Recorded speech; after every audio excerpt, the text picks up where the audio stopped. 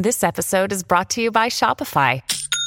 Forget the frustration of picking commerce platforms when you switch your business to Shopify, the global commerce platform that supercharges your selling wherever you sell. With Shopify, you'll harness the same intuitive features, trusted apps, and powerful analytics used by the world's leading brands. Sign up today for your $1 per month trial period at shopify.com/tech, all lowercase. That's shopify.com/tech. Another day is here, and you're ready for it. What to wear? Check.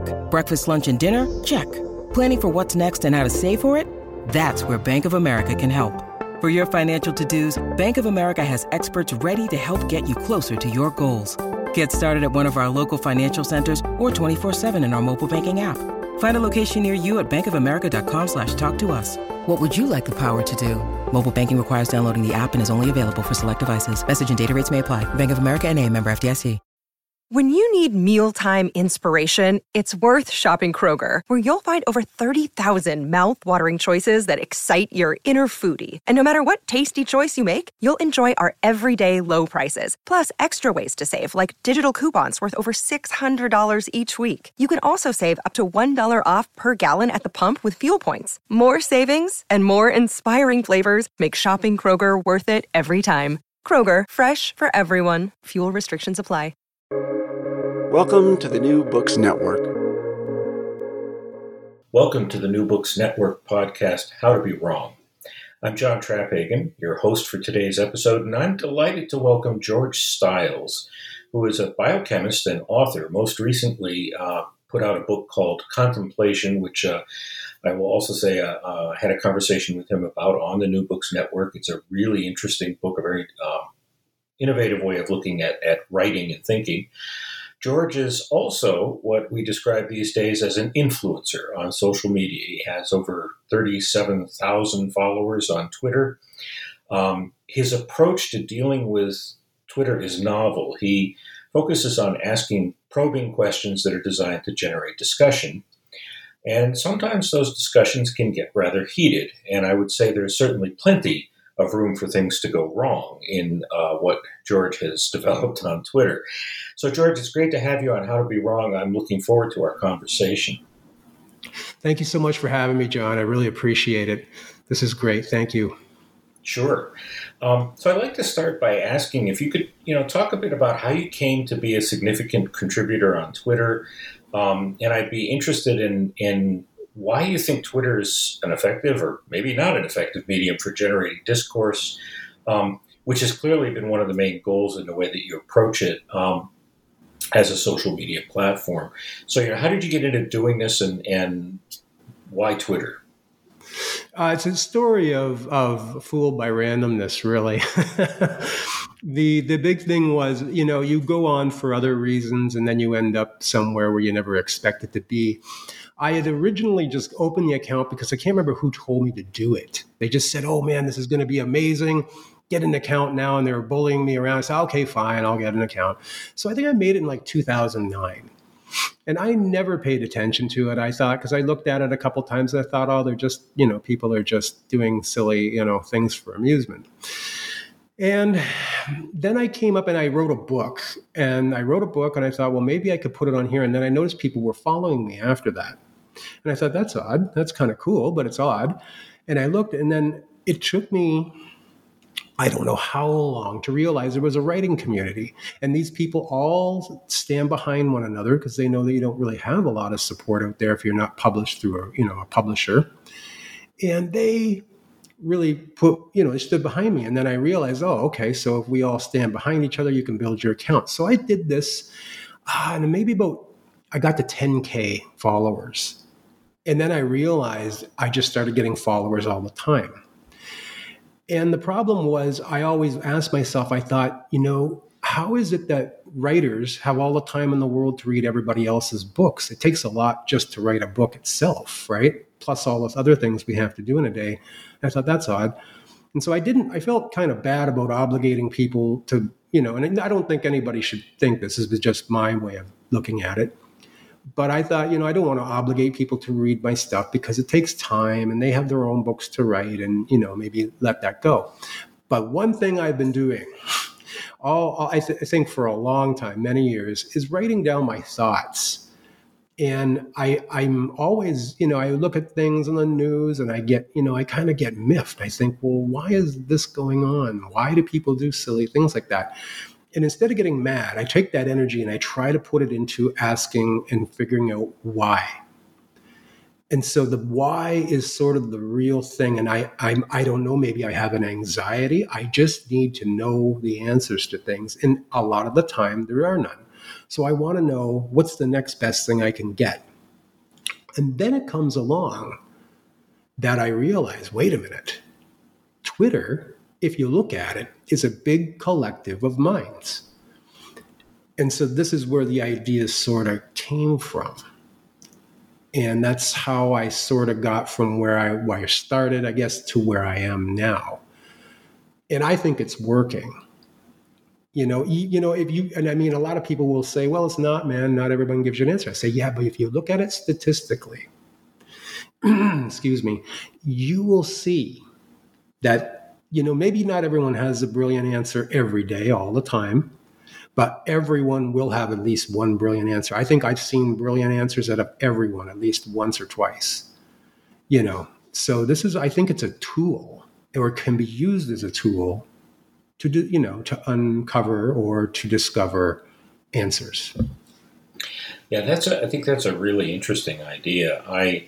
As I've come onto Twitter and sort of in some ways latched onto you and followed some of the stuff that you've done, one of the things that I've noticed has been quite intriguing. So, I will occasionally push on things like, okay, when people use the word religion, what do they really mean by that? And I will, put out things and say, well, we should really be talking about Abrahamic religions. That's what you really mean. What I've noticed is that over the past several months, the discourse has changed a little bit.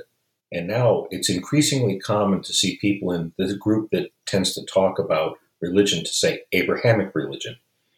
And so people are thinking about this. They're thinking about, oh, okay, maybe that term religion is too broad. I got to narrow this down a little bit.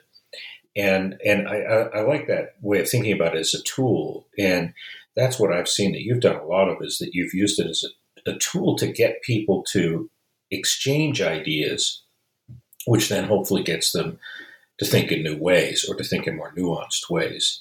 And you've done that with asking questions, lots and lots of questions. Yeah, because I mean, I think we all possess the potential to have the same level of intelligence. It's just that not all of us have exposure.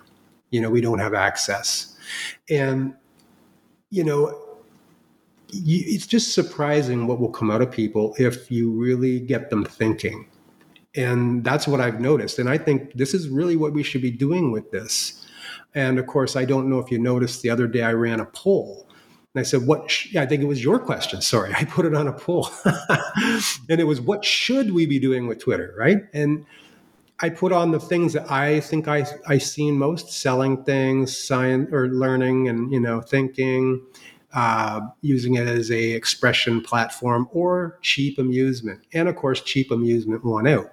But that's what people are making out of it, though, right? It doesn't have to be that. Twitter just cares that you abide by their guidelines. It can be whatever you want. And so I think maybe my group, skewed it because they've probably seen it more than anyone else. And a lot of them picked learning and thinking, but I think it was overrepresented. I think it was pretty much, cheap amusement is what most people see it as, just to type something silly. But we're better than that. People are better than that. And I think in this day and era, we have this equipment that can connect us. I think it's time we should really need to connect and put our brains together, because we've done it through the centuries, through a series of books and, and minds. Excuse me. We've accumulated knowledge that way, but now we can accumulate it right here, like a horizontal instead of a vertical gathering of brains.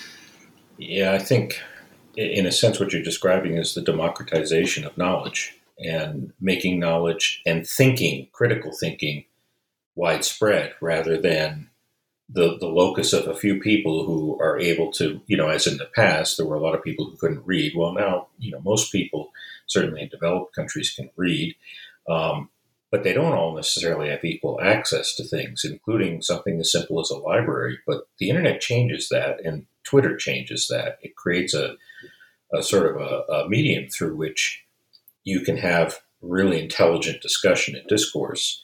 Twitter's difficult, too, because it's too short. It's hard to have a really intelligent conversation when you're limited to however many characters it limits you to. But you can get a back and forth going, and you can begin to explore ideas. And I think that's one of the interesting things I see in what you've been doing with Twitter is trying to generate that sort of forum for going beyond it just being entertainment to being something that helps us to develop. Yeah, that's the thing. And also, I was hoping more people would be like you. I want more professors. I want more professors out there, right? Because I think it's very important that the general public interacts with you, and that, they see, and like you said, like this whole trend now, Abrahamic religions, not just religion, because religion's a big word. And it's almost a sloppy term to try, it's like trying to put too many things in one small bag, the bag being the term religion, and we got too much to put in there.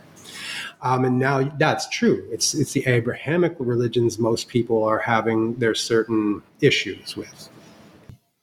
Yeah, I think I agree with you. I think one of the problems with the academic world is that scholars tend to speak to each other. And I see a couple of different things that happen routinely.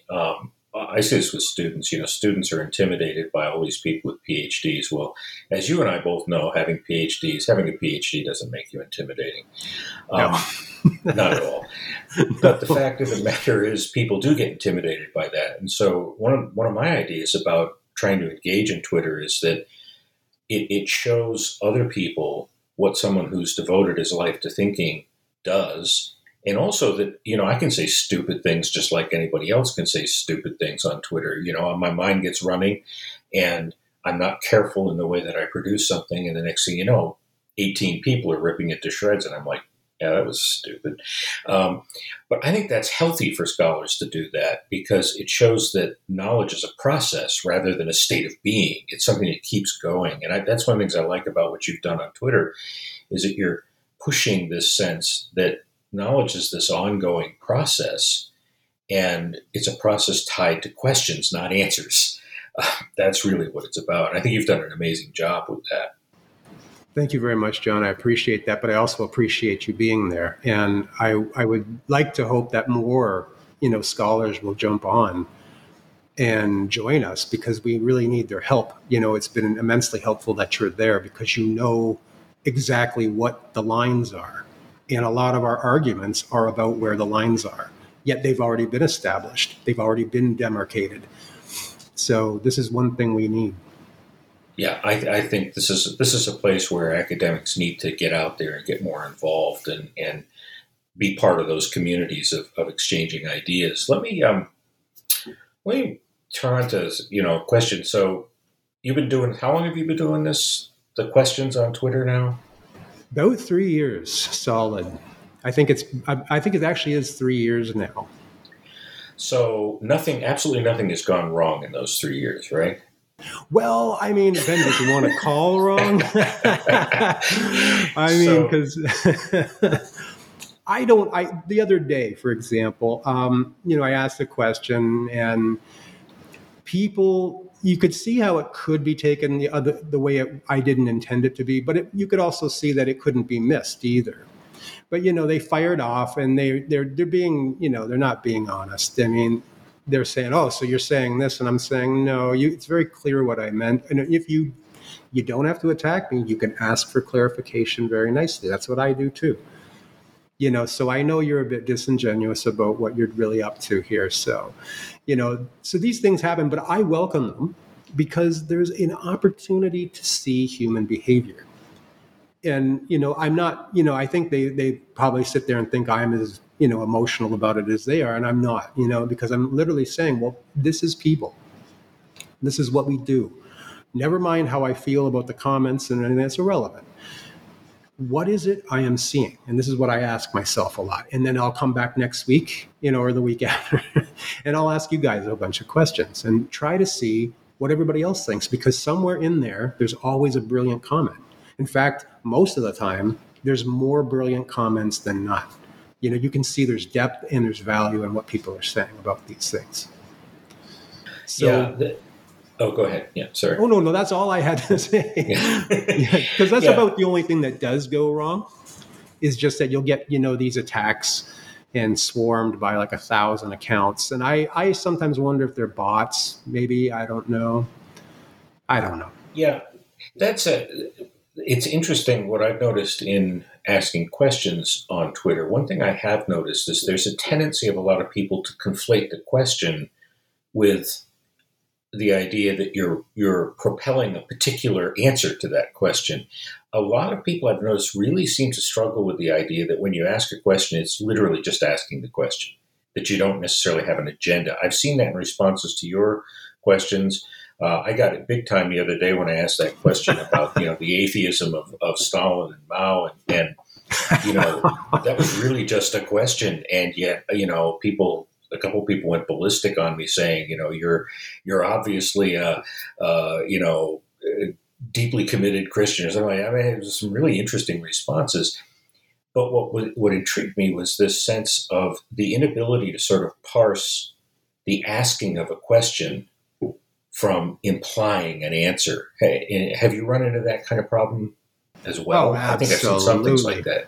Yeah, absolutely. There's all sorts of biases flying around. In fact, that's the one thing you notice more than anything is people I don't think have been taught critical thinking because they don't know what a fallacy is. They don't know what a cognitive bias is. And it's just the most predominant thing. And they're confused by it because they don't know it's been, again, studied and demarcated and sort of, it's been formulated, right? So they don't know this because our education system, I think, is willfully trying to keep that out because a lot of things lose their power very quick when you have a critically thinking populace. But you get this all the time. You get people going off on rampages. Oh, what do you mean by that? And it's like, are you serious? Come on. Don't be silly, just read the question. I mean, it just, you can answer it. You don't have to. And like a lot of people will come on and for me, in my behalf, come on and very kindly on, they'll just say, you could have just, skipped by the question. Mm-hmm. If it really emotionally affects you that bad. Yeah, exactly. Yeah. You raise it. I think, something that's really important. You point out the problems with education and you and I very much agree that education is a real problem. But there's an interesting, I hadn't thought about it quite this way until you just said this. There's an interesting sort of side effect of this. You have a lot of really smart people out there that really want to learn. And so they'll go and read a bunch of things. And obviously we can learn anything by just reading.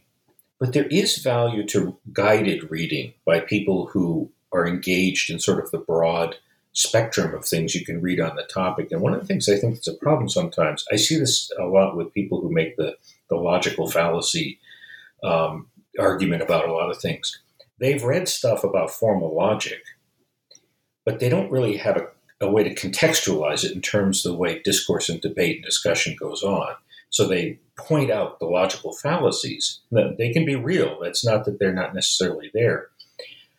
But that alone isn't really what having a discussion, an intellectual discussion, is about. It's not about pointing out the logic of an argument or the fallacies and this kind of thing. It's basically, again, this kind of process of interacting to create ideas and thinking. And of course, if you don't have an education system that's teaching us how to do that, that's teaching us how to sort of be guided in the way that we learn, then you don't have a kind of a structure for it. And that's what I see a lot on Twitter is a lot of really smart people who are trying to read, trying to learn, but there isn't much structure. I think what you're doing with the questions gives some structure to that. It sort of guides the way people think, and it does what a teacher does. It's instead of giving a bunch of answers, it's a bunch of questions that you try to get people to think about. What would you think of that characterization of what you're trying to do? Absolutely. I'm trying to get people to understand about how the people that actually work in seeking knowledge actually go about finding it and how they, work with it. And this is the idea, even behind my book, Contemplation, is that, look, there's a citation to what I'm asking. And this is a way just to, sort of say to people, this is how we find information. And this is how we, and evaluating it is another, it's another whole other thing. But I just want to get people onto the idea that you need to go to people that are, held accountable for the things they claim. And that's you, that's professors, that's people that publish in reputable journals. You are held to be accountable. You could lose your job if you publish something fraudulent. It's not like, Googling some nefarious website, full of conspiracy theories. This guy, is going to be, left alone, they're not held accountable. And, a lot of people don't understand that, I found, is they don't understand that professors are very, very much held accountable for what you publish and claim. And I'm trying to get people to understand that.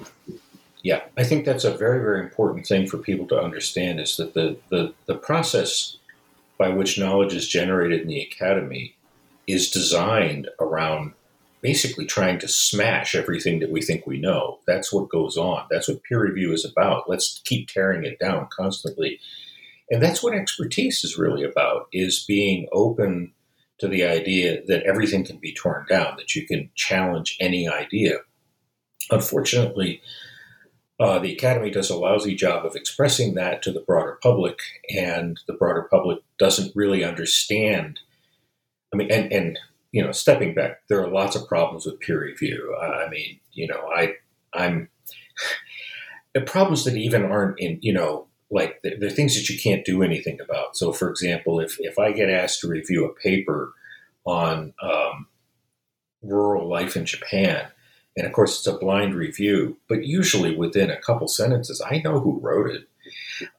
There's no way around it, because there are only 10 of us in the world that do this or something like that.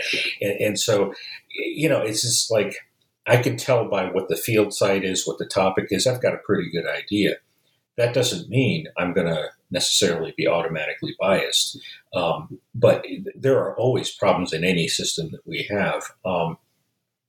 But that said, the peer review system is powerful because it undermines what we think we know, rather than just saying, okay, we've got the answers, let's move on. It constantly undermines it. And of course, you're a biochemist. You deal with the exact same thing, in the natural sciences. Everything, you've posted this several times about, the process of science is a process of falsification, not a process of getting the truth. We never really get there.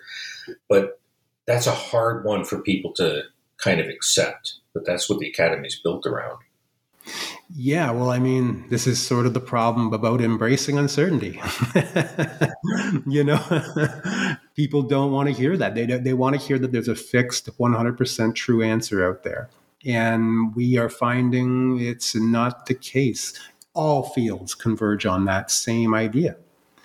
Biochemistry, no matter what you are, anthropologist, archaeologist, mathematician. I'm sure everyone in, studying these things finds at some point there's always somewhere where there's no fixed answer. And it's still up in the air. That's a powerful observation if you think of it. The way you said that in a sense what the Academy is converging on is a deep awareness that we can't actually get the answers. That, first of all, the process is never going to end. And second, even if the answers are out there, we just don't seem to have access to them in that kind of, in any way where we could be confident that, okay, yep, this is it. And, this is even true, for people who come out of areas like theology, who are convinced that they have the answers, except that if you read the history of theology, there have been all sorts of different answers to the same questions. And so if they were honest and look back at it, they would have to say, oh, yeah, we don't have the answer either. But no. Yeah, that's a very interesting way to think about it. Sort of we're converging on that. So your tweets have a way of, they generate exchanges related to, a lot of them are problems of philosophy. And then, of course, sometimes they drift into personal attacks. I'm curious, why do you think the personal attacks happen? And how do you think we could, you're obviously doing this or asking questions, but what can we do to generate more insightful exchanges on Twitter and other kinds of social media that respond to that tendency to have attacks?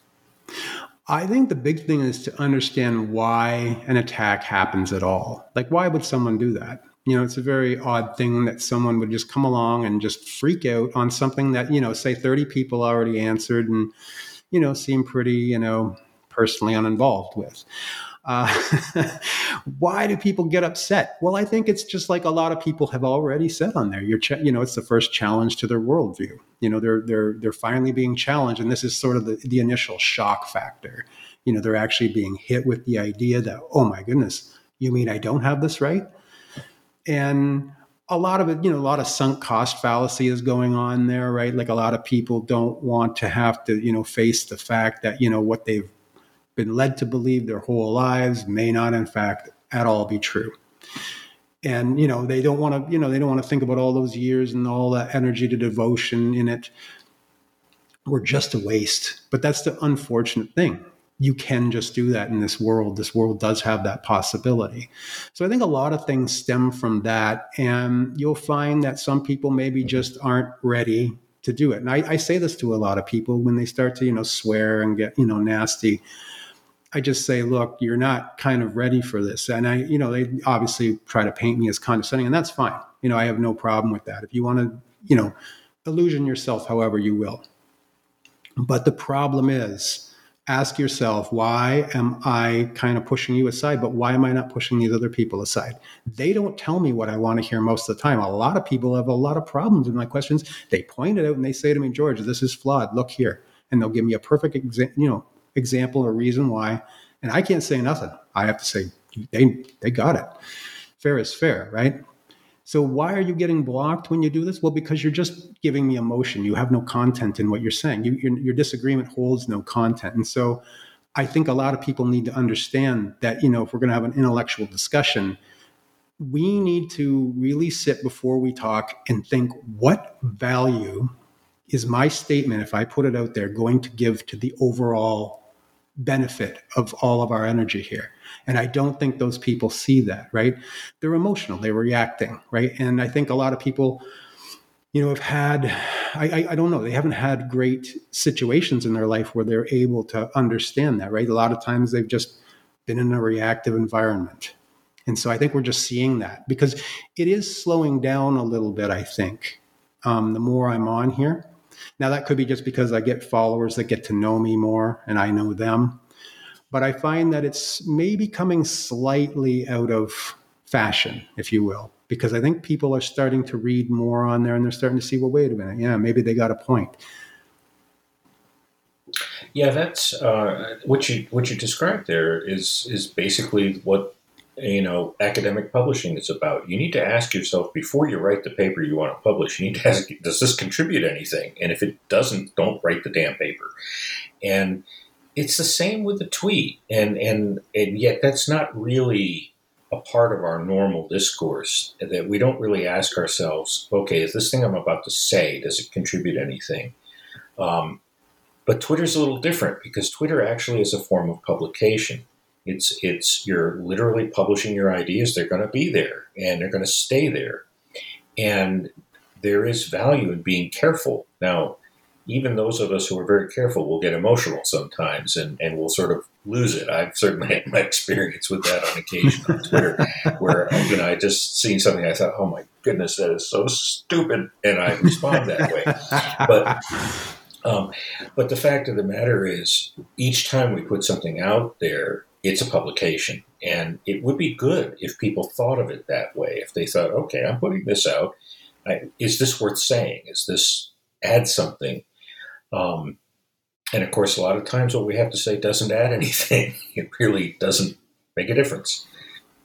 I agree totally, because that's the problem, right? And it's exactly like what you just said. It's a publication. You are putting it in front of people. Ask yourself, before you do this reactive, reflexive thing that you are impulsively and impatiently ready to throw out there, is it really worth it? Are you going to get a benefit from this, and is everyone else? Or are you just getting a momentary benefit of ranting or, pushing off steam, onto others? And a lot of us, we're not affected by it. Like, they get these people that, throw ad hominems at me. I've been called a few choice names here and there. And I say, that's great, man. But, it doesn't really, you have no real effect. It's irrelevant to me what you think about me, if you're going to say things like that. Really, it's just, baseline flat. Right. So that brings me to the, kind of what has been in this podcast series, really the topic that we've been revolving around is the idea of intellectual humility. And, I've asked a lot of different people to define that. So could you define it? Tell me what you think of as intellectual humility. The first thing, and it's not a really good thing, but it's just, I don't know everything. I don't know everything. And I often wonder, do I know anything? And that's John, that's the best way I can put it to you, is that when I think of those words, that's what comes to my mind the fastest is, do I know anything at all? What is knowing exactly? What is knowing, And you, as a professor, scholar, you've been looking at what do we know? And then do we even know it? I'm sure you have many publications that I haven't looked at yet, because there's quite a few of them. And, I bet in there's a lot of papers that just say, well, we kind of don't really know, but maybe as to, here's something we can think of when we keep studying it down the line. I'm sure you have something like that, at least one.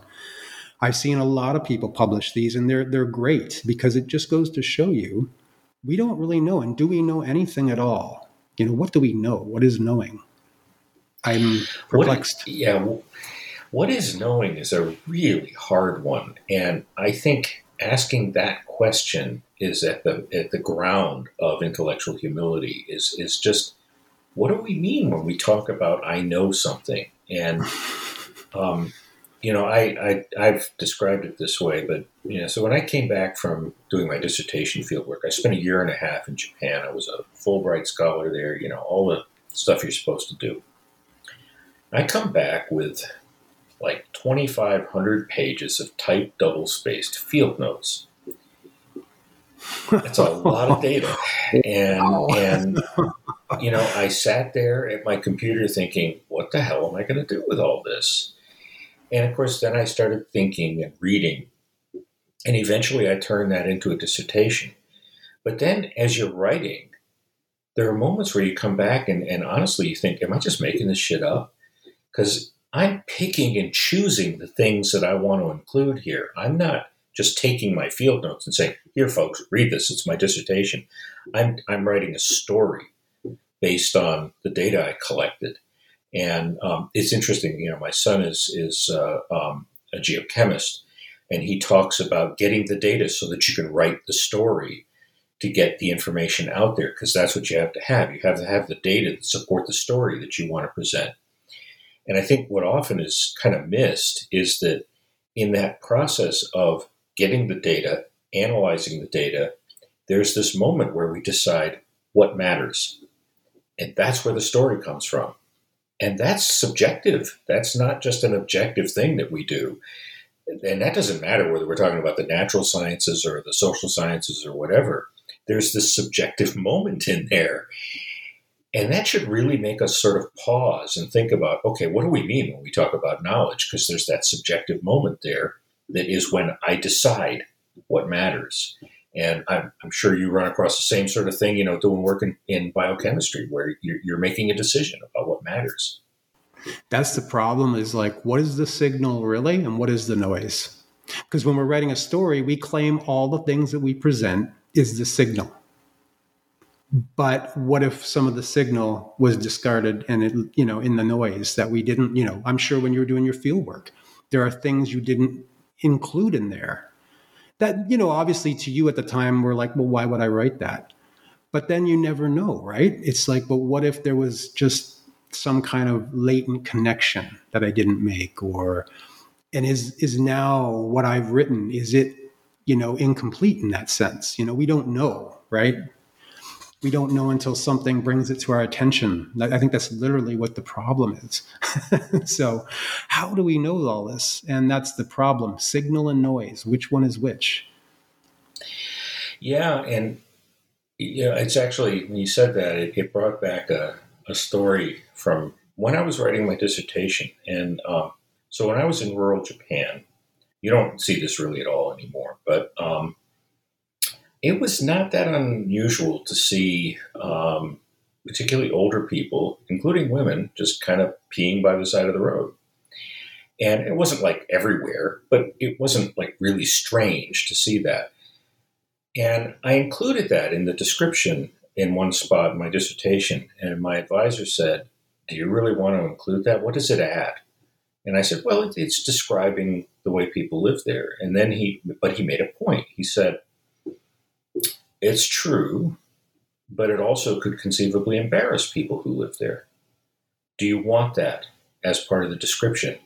And then ask yourself, what function does putting this in do that's important to the knowledge that you're trying to generate in writing this?" And when I thought about it, I thought, it really doesn't serve much of any function. It's not particularly important to understanding the context. It's interesting, but so I didn't put it in. And I think he was right about that. But that really underscores some of the very nuanced levels at which we have to make decisions about what matters, what doesn't matter. This is, it's very powerful in the social sciences, but again, it's in the natural sciences too.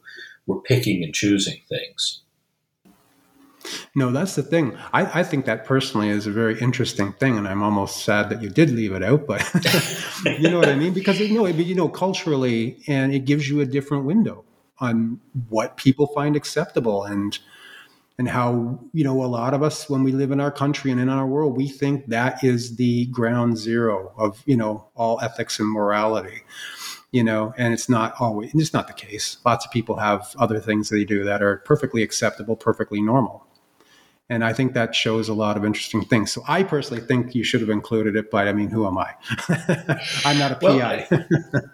But I think the point is also that if you do get two different people looking at it, they're going to respond to it in different ways. And so it's almost an unanswerable question as to whether or not that little data point needs to be there. I could see reasons to put it there. I could see reasons not to put it there. In the end, part of it is, my advisor is an absolutely fabulous human being, and you could have all kinds of conversations and debates with him, and he and I did all the time. But ultimately, and this kind of gets back a little bit to what we were talking about earlier, I deferred to his expertise. This is a guy, who, when I was doing my dissertation, already had 30 years experience doing field work in Japan. And so, not continually, but going there every year, and some very long period stays. And I defer to his expertise. I think that's the right thing to do. I think when we look at people who have deep expertise about something, it makes sense to not by saying don't challenge it, but if, in the end you kind of look at it and go, okay, I can see the reason why he's thinking that way. Unless I've got a really good reason not to think that way, I think I'll accept that position of expertise. And of course, again, I think the perspective on that also might change over time. Now we're 30 years away from that. Someone might be much more inclined to include that example because they want to show cultural difference in a way that was different, 30 years ago. And he started his field work in Japan in 1961. That was the year I was born. And so, on the one hand, he just will always know a shitload more about Japan than I'll ever know. And I want to take account of that. I think expertise actually genuinely matters. You were pointing at that earlier. Yeah, the big thing, and if I could weave this back into Twitter, because I've been trying to push this point home, and I don't know, maybe I'll have to write a personal anecdote. There are a lot of scholars I don't like personally. I would say I really don't like them as people. To me, they have all the wrong, you will just say they're a pile of red flags, but I value what they have to say as scholars. And what I find is that a lot of people, if they don't like the person, they immediately write off everything they have to say. And I think that's a very bad thing to do.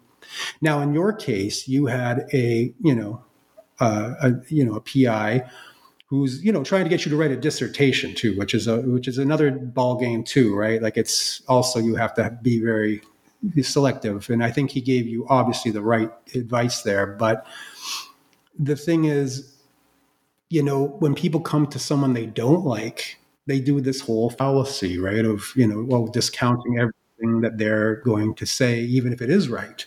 Or let's just say, more in line with what we observe to be consistent.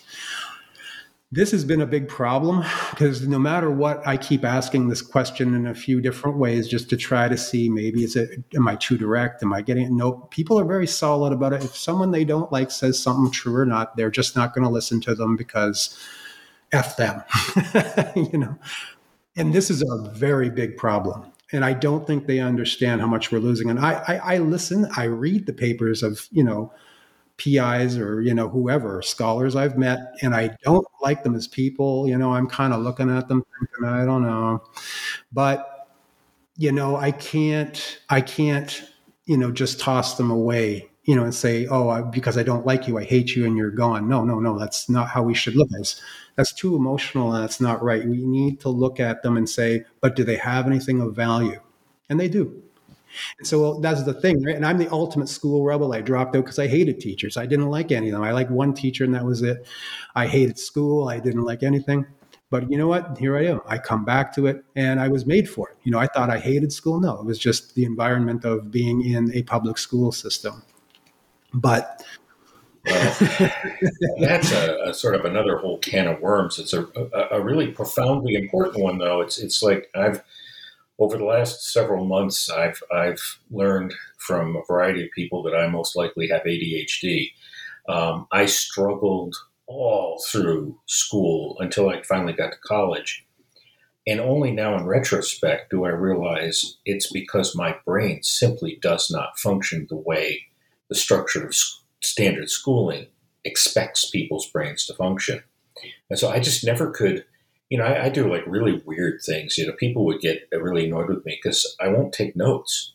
If I go to a lecture, I never take notes because if I take notes, I have no memory of what the lecture was about and the notes don't make any sense to me. So I'm much better off just sitting back with my arms folded and listening carefully. But then, if you're in a school setting, you'll have the teacher telling you, you need to be taking notes. That's how you learn. You take notes. Well, not everybody does. And it's a really important observation, George. I think that the ability to conform to conventions of learning and education has nothing to do with intelligence. That's a real problem that people conflate those two things, that they say, well, the really smart people are the ones who can go out and get an A on the test. That's not necessarily true at all. The people who get the A on the test are often the people who are really good at conforming to conventional approaches to learning. But how much they're learning is another whole question. And you said no, like what do you think of that? Grades do not measure anything except the game of school. That's how I look at it. It's not measuring anything. And I have fought with, professors over this, and they're like, well, that's not how you think. And I'm saying, no, it's not how you think. You get into these arguments, and the problem is that a lot of the time you don't see someone with outstanding grades in real life get anywhere outstanding. In fact, a lot of them just take to, and I mean a lot of them, just become what I would say is the average, expectation of someone in that. They don't become outstanding. But I think a lot of that is the school trying to sell itself in the system, right? There's a lot of that, right? It's to say, we're the university. We know what's best. Our grading system works. Trust us. Give us funding. I think there's a lot of that in there. And so I think a lot of that sort of, gets misconstrued, obviously, because it's very easy to. And people think, well, good grades equal smart people. But there's a lot of people in the general public that are not fooled by that. They're going, well, wait a minute, what is this guy doing? Or what is that guy doing? And they're not that smart. We're all kind of the same intelligence. And so people start to add two and two. And even if they can't prove it, even if they know that there's something there and they haven't heard anyone really give them a reason not to keep it in their head. And yeah, I don't think grades, are anything other than what you just said. It's just, conforming to conventions. So I tried an experiment last term in one of my classes. I didn't grade anything. Awesome. And I decided, and I'm actually going to do this with smaller classes from now on. It's very hard to do with a large class because, it requires a different approach to running a class. But what I decided to do was to drop all grades. So my students write papers but they don't get grades on them. And they get lots and lots of comments from me on the papers. And some students were pretty uncomfortable with it at first. They were like, well, how am I going to know how I'm doing? And the way they know how they're doing is they have to fill out a self-evaluation, and then we have a conference together where we discuss and negotiate what they think their grade should be for the first half of the term and then the second half of the term. Because I have to give grades per the rules of the university, but how I go about that is up to me. And, well, there were some interesting results of this. When I got to the end and got my, course instructor surveys, almost every student said, well, by not having to worry about the grades, I could focus on the quality of my writing. I could take chances in my writing. I could be creative. I could try new things. And I knew I didn't have to conform to some convention. And they all said, like, I really learned something. The other thing that happened was I had no attendance requirements at all. So if you want to come, come. If you don't, don't. Awesome. Awesome. Yeah. So Brilliant. Here's what happens. I look at the attendance because I kept track because I wanted to just see. At the end of the term, I had about a 95% attendance rate. Wow. That's amazing. Yeah. So it means they were coming because they wanted to, not because they were forced to. Yes. And the other thing that was really intriguing was I found that in not having to assign a grade, I was liberated to really, really critique the papers, to really get into the details, give lots of very precise criticism, because I didn't have to go and say, okay, I have just covered this thing with red ink. So how do I translate that into a grade? Does that mean there are all these problems, so it's a D? I didn't have to go there. And then, of course, they can take, the way it was set up is they could then submit a revised version based on my comments. And so they could take the comments, learn from them, not be worried about what it meant in terms of a grade. And then I can give them even harsh comments and not worry about, well, what does that mean in terms of a grade? And it was a wonderful class, and students got a lot out of it. And I don't know how you apply that across the board. I think there's certain kinds of teaching where that would not work, but I think there are a lot of places where it would. I wish more people were doing that. In fact, that's what universities should be. And I don't know why they're doing it the other way. It needs to all go and get thrown out. I mean, unless it's like lab work, which is like, we have this protocol and it works. But that's for another kind of class, When it comes to the kind of classes you're teaching, and even science classes are like this is what we need to do. Because like you said, they felt that they were not constrained. And this is what we got to stop doing, is like taking someone who's just trying to grow and not let them grow. Exactly. You know what I mean? Yeah. Yeah. And so I think it's brilliant.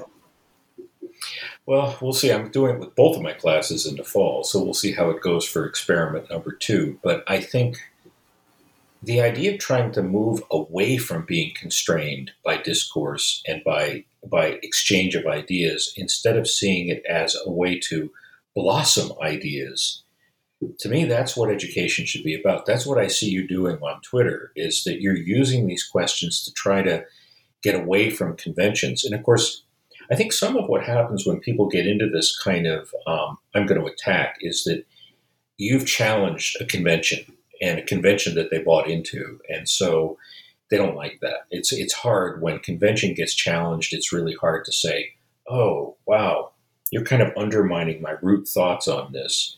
And that's a good thing.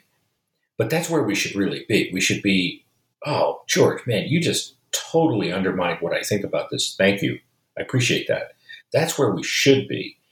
But that's really hard to do when you've grown up in an educational system that emphasizes conform to the conventions. And that can mean different things. That can be regular education. It can mean religious education. Those two things are not that different in the sense that they set up a structure and expect you to conform to the structure and expect you to conform to what's expected knowledge, instead of saying, yeah, the whole point is here is to just get you to challenge everything. And I don't see a really dramatic difference in the way a lot of education works, whether it's religious education or secular education.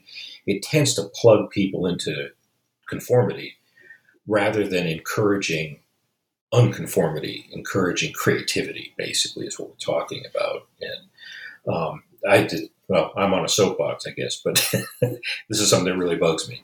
No, I hear you all the way. And one other thing, I think you said it in the beginning, maybe you did, influencer.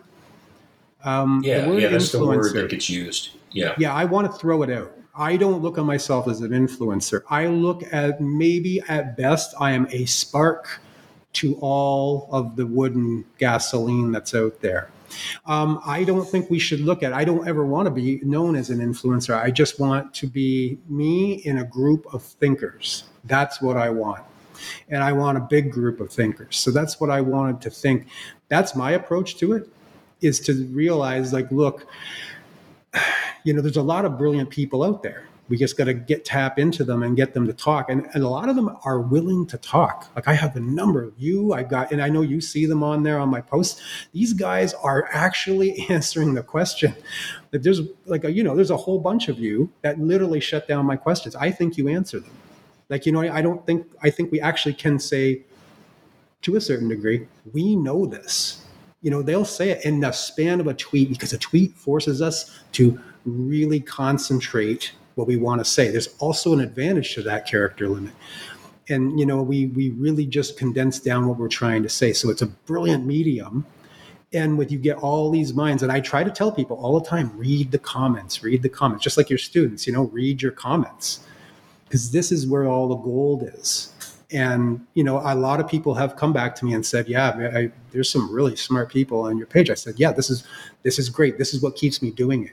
It's because I'm starting to be able to recruit the hidden smart people, the people that have been in the shadows, and they're watching, they're watchers, they're thinkers. They're taking apart reality and they're putting it back together in their head and they're modeling it and they're saying, And I've been able to pull them out of the shadows and bring them on here. So it's great. And I think it's done something. I don't know what yet, but I think it's getting more people to think, because when I first started this, it was just, Twitter was just people saying silly things and getting 1 million likes for it, saying something like, I saw some green grass today, 4,000 likes, And it's changed now, where I see other accounts are asking questions, and they are like mine. They're straight to the point. They're not, none of these, so do you like Jell-O? Are you satisfied with your government? Do you care about, televangelists ripping off the public, these kind of things? And it's like, it's great. This is what I want. And I hope people keep doing it. Everyone. I would have everyone do it. I agree. You actually also make a wonderful point about the advantage of Twitter. I had not quite thought about it this way, but, I encourage students to be concise. And if you use Twitter the right way, it is a great tool to develop the skill to be concise in expressing your ideas. One of the worst parts of the academic world is the tendency to blather on endlessly and just have, 20,000 words. It's like, Winston Churchill said that about somebody, that he has the tremendous ability to put the fewest number of ideas into the largest number of words. Academics are brilliant at this. But if we actually want to touch anybody, we need to be concise. We need to be able to get good ideas out clearly in a brief way, because then you can do something with it. You can start thinking about it. And those comments that come after are the elaboration of that. And that structure is powerful. I hadn't quite thought of it about that way. So thank you. It is a really interesting way to think about what you can do with Twitter. Yeah, that's the thing. We got to look at Twitter for the advantages of it. But yesterday on that poll that I mentioned earlier, now, even though there was, cheap amusement was the winner, but it was marginal, right? It was 37%. I think expressing yourself was like 32. Learning and thinking, though, was like 31 point something. So it goes to show that there are a good number of people that are seeing the potential in it. And I hope that, and people that are looking for amusement, that's fine. They can, I have nothing against it.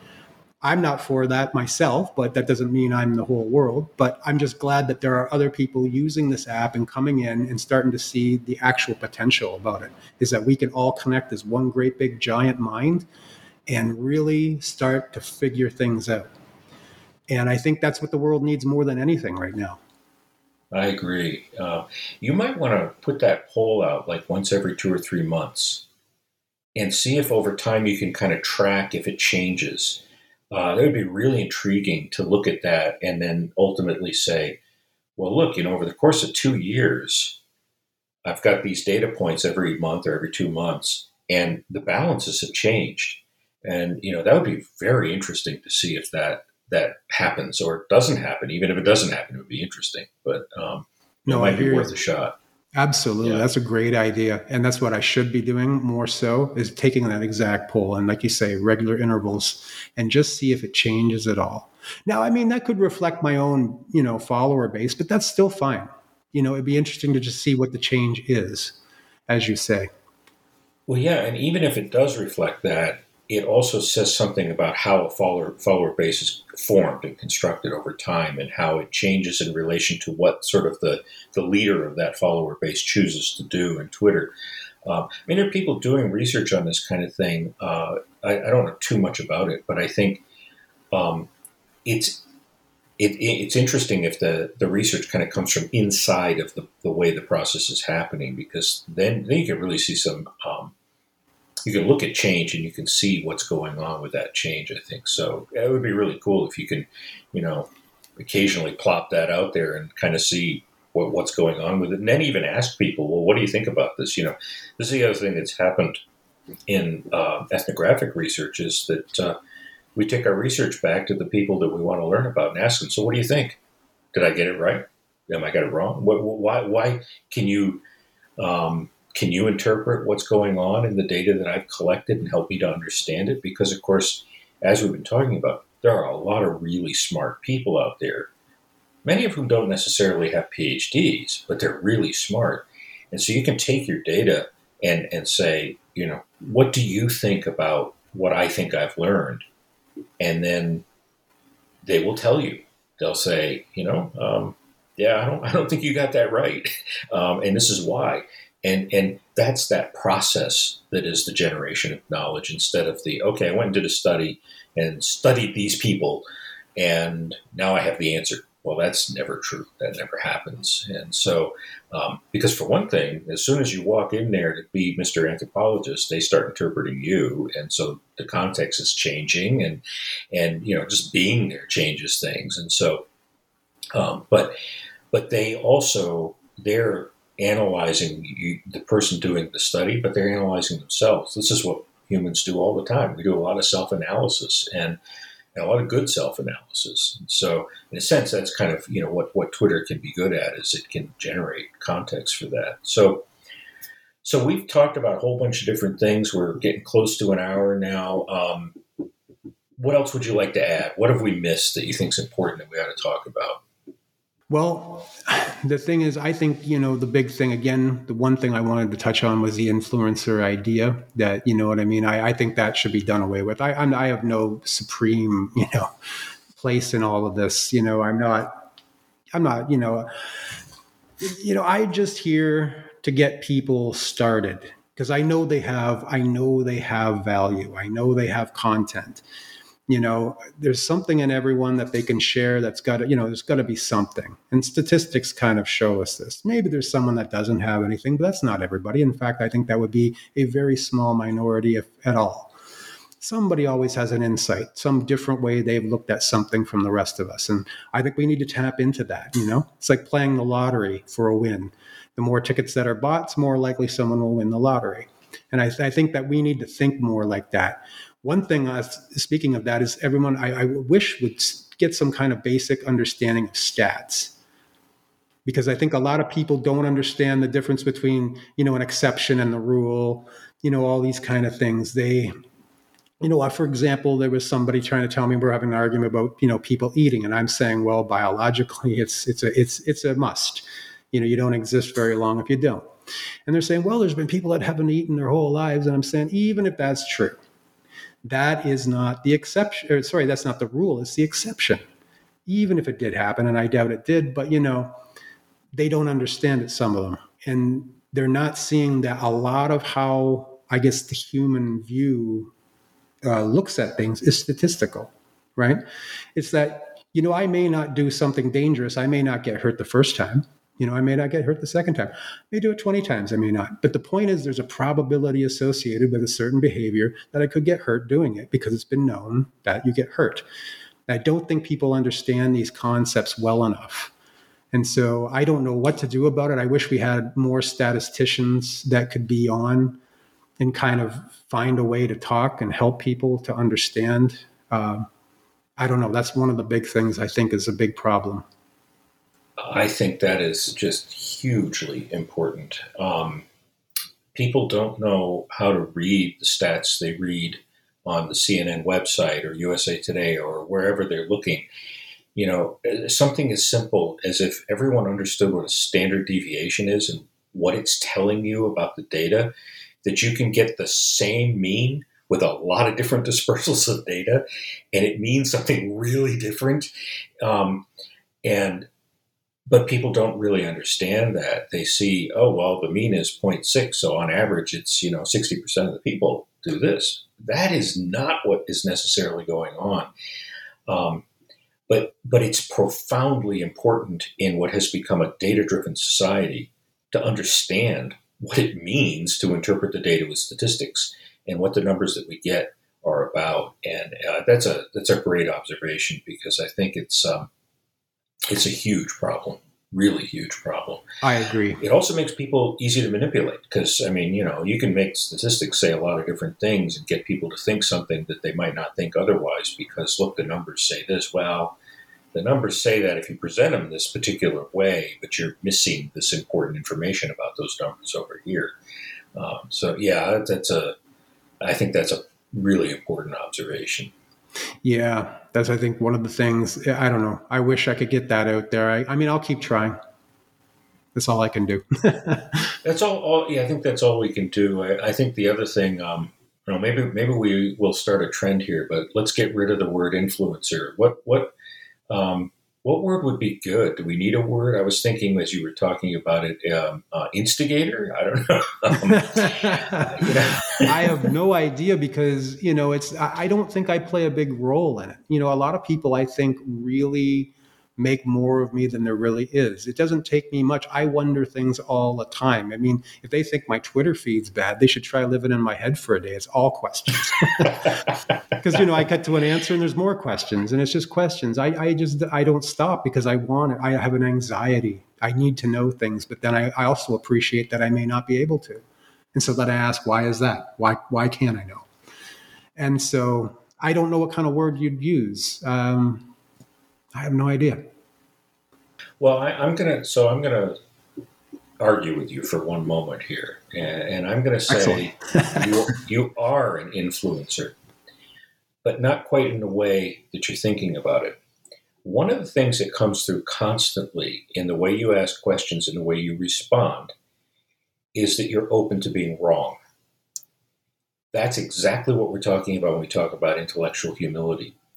And when people see that on Twitter, that, he asked a question and somebody just absolutely slammed it, and George came back and said, you got a point there. Yeah, that was a dumb question. Or maybe I need to reframe the question this way or something like that. What you're doing is you're creating a framework for people to see how to be humble about what they know or what they think they know, and to be open to being wrong about things. And so I actually would kind of disagree with you. I think you are an influencer, but more by example than by attempting to do what most influencers seem to do, is to influence people by what they write.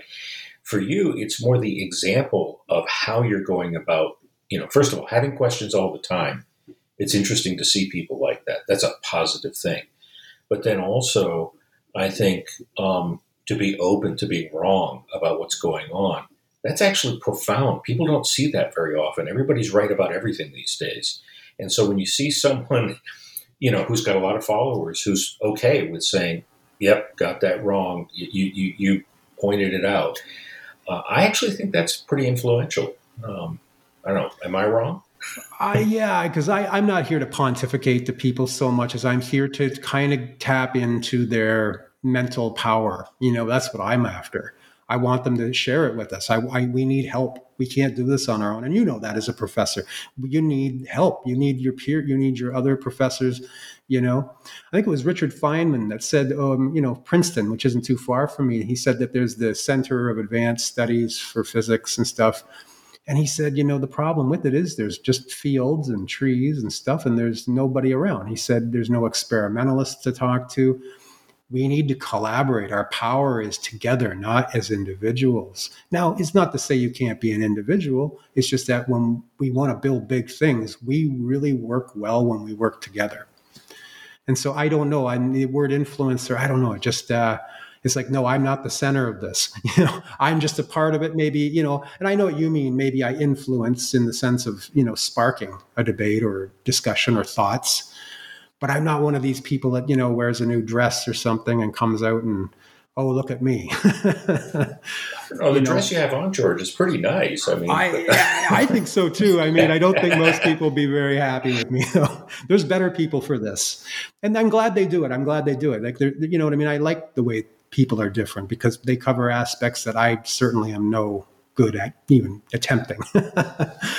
But my thing is, questioning and thinking. And I like that. And I know there's other people that do this. And I know there's other people that do it better than me. And I'm absolutely just as capable of being wrong as anyone else. And we need to be okay with that. So what? I'm wrong. What? But we're not here trying to, do something that is, we need it done right now. It's not imperative. We're just all thinking. It's just a mind passing thoughts. That's all we are.